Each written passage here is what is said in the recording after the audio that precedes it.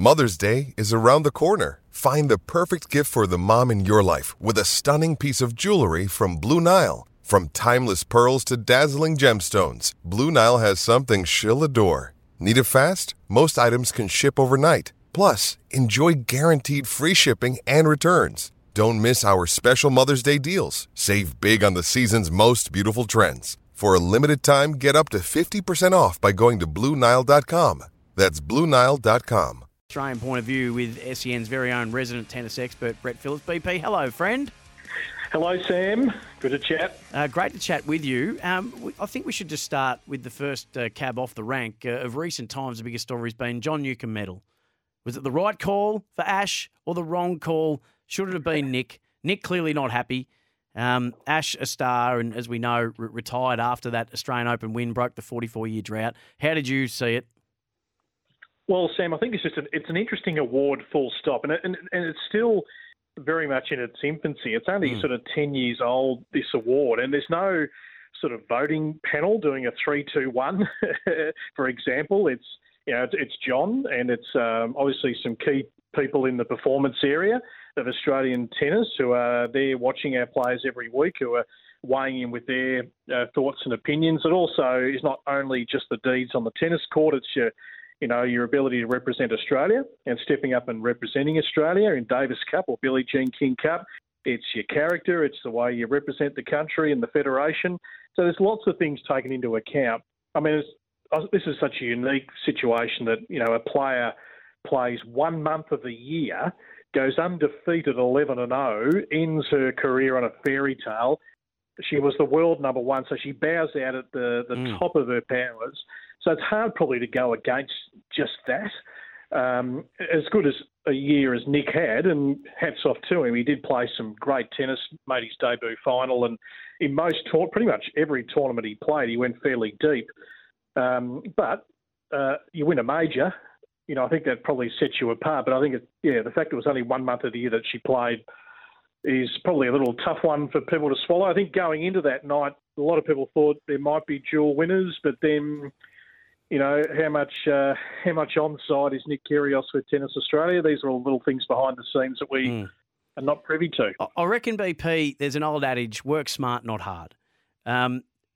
Given the fact that Ash won 3 titles from 14 match wins and Nick won 4 titles from 61 match wins, then I reckon you give it to Ash. Work smart, not hard. She had to do a lot less to achieve almost as much. And, of course, the Grand Slam's got to be the thing that tips the scales.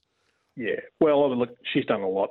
Very, very smart. I mean, to bow out of a sport at 25 and be able to choose your life path is hats off to her, and she hasn't regretted 1 ounce of that decision. Let me tell you. So good luck to her. And absolutely. And Nick has sort of touched on this week, hasn't he, that if he wins a major, which I still think is going to be extremely tough, Sam, in men's tennis, then he might call it a day, and that probably wouldn't surprise us because he like Ash has never been infatuated with the grind of tennis and travelling out of a suitcase. And it's do you know what, BP? I think that's a great topic of conversation and a really interesting study because for a lot of us who either commentate it or watch a lot of it when it comes to sport, we all at times wanted to be playing the sport that we now commentate.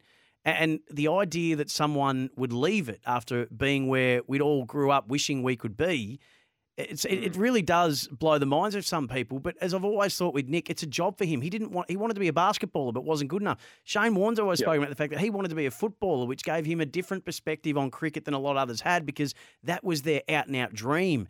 Ash is the same. Like, it wasn't all-encompassing for Ash. When it was, she hated the life, went away from it, came back to it to achieve, and then now can sit comfortably back knowing that she was able to do what she set out to do and can now go do other things. For a lot of us, it's inconceivable, but when it's not the be-all and end-all of your life, it would make a lot of sense.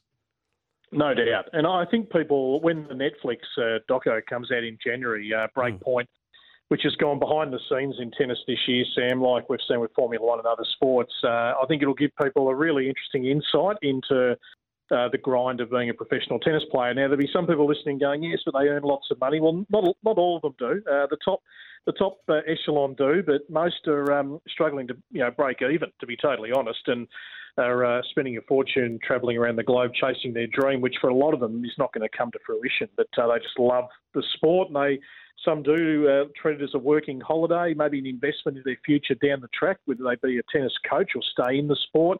So tennis is layered with so many different storylines of why people actually play the sport. But being a global sport and being from Australia in particular, our guys do it tougher in terms of more weeks on the road. We're about to get to your favourite time of the year in a couple of months' time or thereabouts, Australian Open. Let's get an early look, BP, at your thoughts, your predictions, who you're most looking forward to seeing, and maybe some Aussies who people don't quite know a lot about but you think might be set to explode in 2023 and maybe even at the Australian Open. Well, I think from the men's side, I mean, there was no more exciting player in 2022 than Carlos Alcaraz. I mean, what this young guy did to rise to world number one, 57 match wins, 5 titles, winning his first major. He hasn't necessarily finished the year physically great. He had to pull out of Paris with the abdominal strain. He's been back playing a couple of these exhibitions in the Middle East the last week or so. He's hopefully going to be cherry ripe come the Australian Open, but he is box office for the next 15 years. So fascinated to see, where he sort of sits, because I think Djokovic is primed here, Sam. He's going to play a full calendar next year. He wants to break every record in tennis. We know that. He'll tick over 36, but physically he still looks ready to go. And he owns Melbourne Park, as we know. So I still think of Novak really as the world number one in a lot of ways. Watch out for young Holger Rune as well, this young boy from Denmark. Not the same publicity as Alcaraz, but went from 103 to 11 in the world in the last 12 months. This guy eats, sleeps and breathes tennis. If you want to follow him on his social media accounts, you feel tired just watching the bloke do his stuff. From an Australian point of view on the men's side, look, it's tough. We've got a lot who are grinding away. There's no one jumping off the page. I mean, there is Kyrgios, obviously. I can't predict what Nick's going to do, to be totally honest, but he does look to be in the frame of mind where he wants to still make an imprint, and he's got a little chip on the shoulder. So whether that brings out the best in him, we'll have to, wait and see. Jason Kubler and Rinky Hijikata are the two guys that I like, who are a little bit off the radar for everyone, but watch out for them at the Australian Open. And on the women's side, I mean, who's going to stop the steam train that is Iga Swiatek? She is 6,030 points clear in the rankings from her next opponent at Ons Jabeur, the world number 2. I mean, she really benefited from the retirement of Ash. 8 titles, 67 wins, 9 losses this year. I mean, just phenomenal. So to me, she's the absolute standout. And now our Aussie girls have got some work to do. We know Daria Seville's not going to be there, out with the knee. Isla Tomljanovic, she might have her best Australian Open. I mean, she made 2 quarters of the majors this year. So she looks to be in really good nick. And we've got a young girl, Talia Gibson, has just been given a wild card yesterday. She is a real product from WA, young 18-year-old who, I think has got some good hopes in the sport. BP, it's a great insight and a little preview about what's to come. The summer of tennis, though, for people, when does it start? Well, it starts next week. The United Cup, this new tournament, which replaces the ATP Cup, which replaced the Hopman Cup. So we've had a few changes to the start of the year, but men, women combined, which I think is great. We don't get to see that too often, only in mixed doubles or the Hopman Cup, which everyone loved, particularly for those over in Perth. And then, Adelaide's got 2 big tournaments. We've got good fields in Adelaide, back-to-back. Australian Open qualifying. Kooyong is going to be back. For those in Melbourne, Sam, get down to beautiful Kooyong this year. Alcaraz, de Minaur, Cilic, Fritz. That's a good field. Nice little boutique setting at the spiritual home of tennis. And then we'll get into the AO. Of course, SCN. Ball by ball will be there right throughout the fortnight, and can't wait. BP, love your work as always, mate. Have a good Christmas, safe New Year, and we will catch up with you frequently during the summer of tennis, my friend. To you too. Thank you, Sam.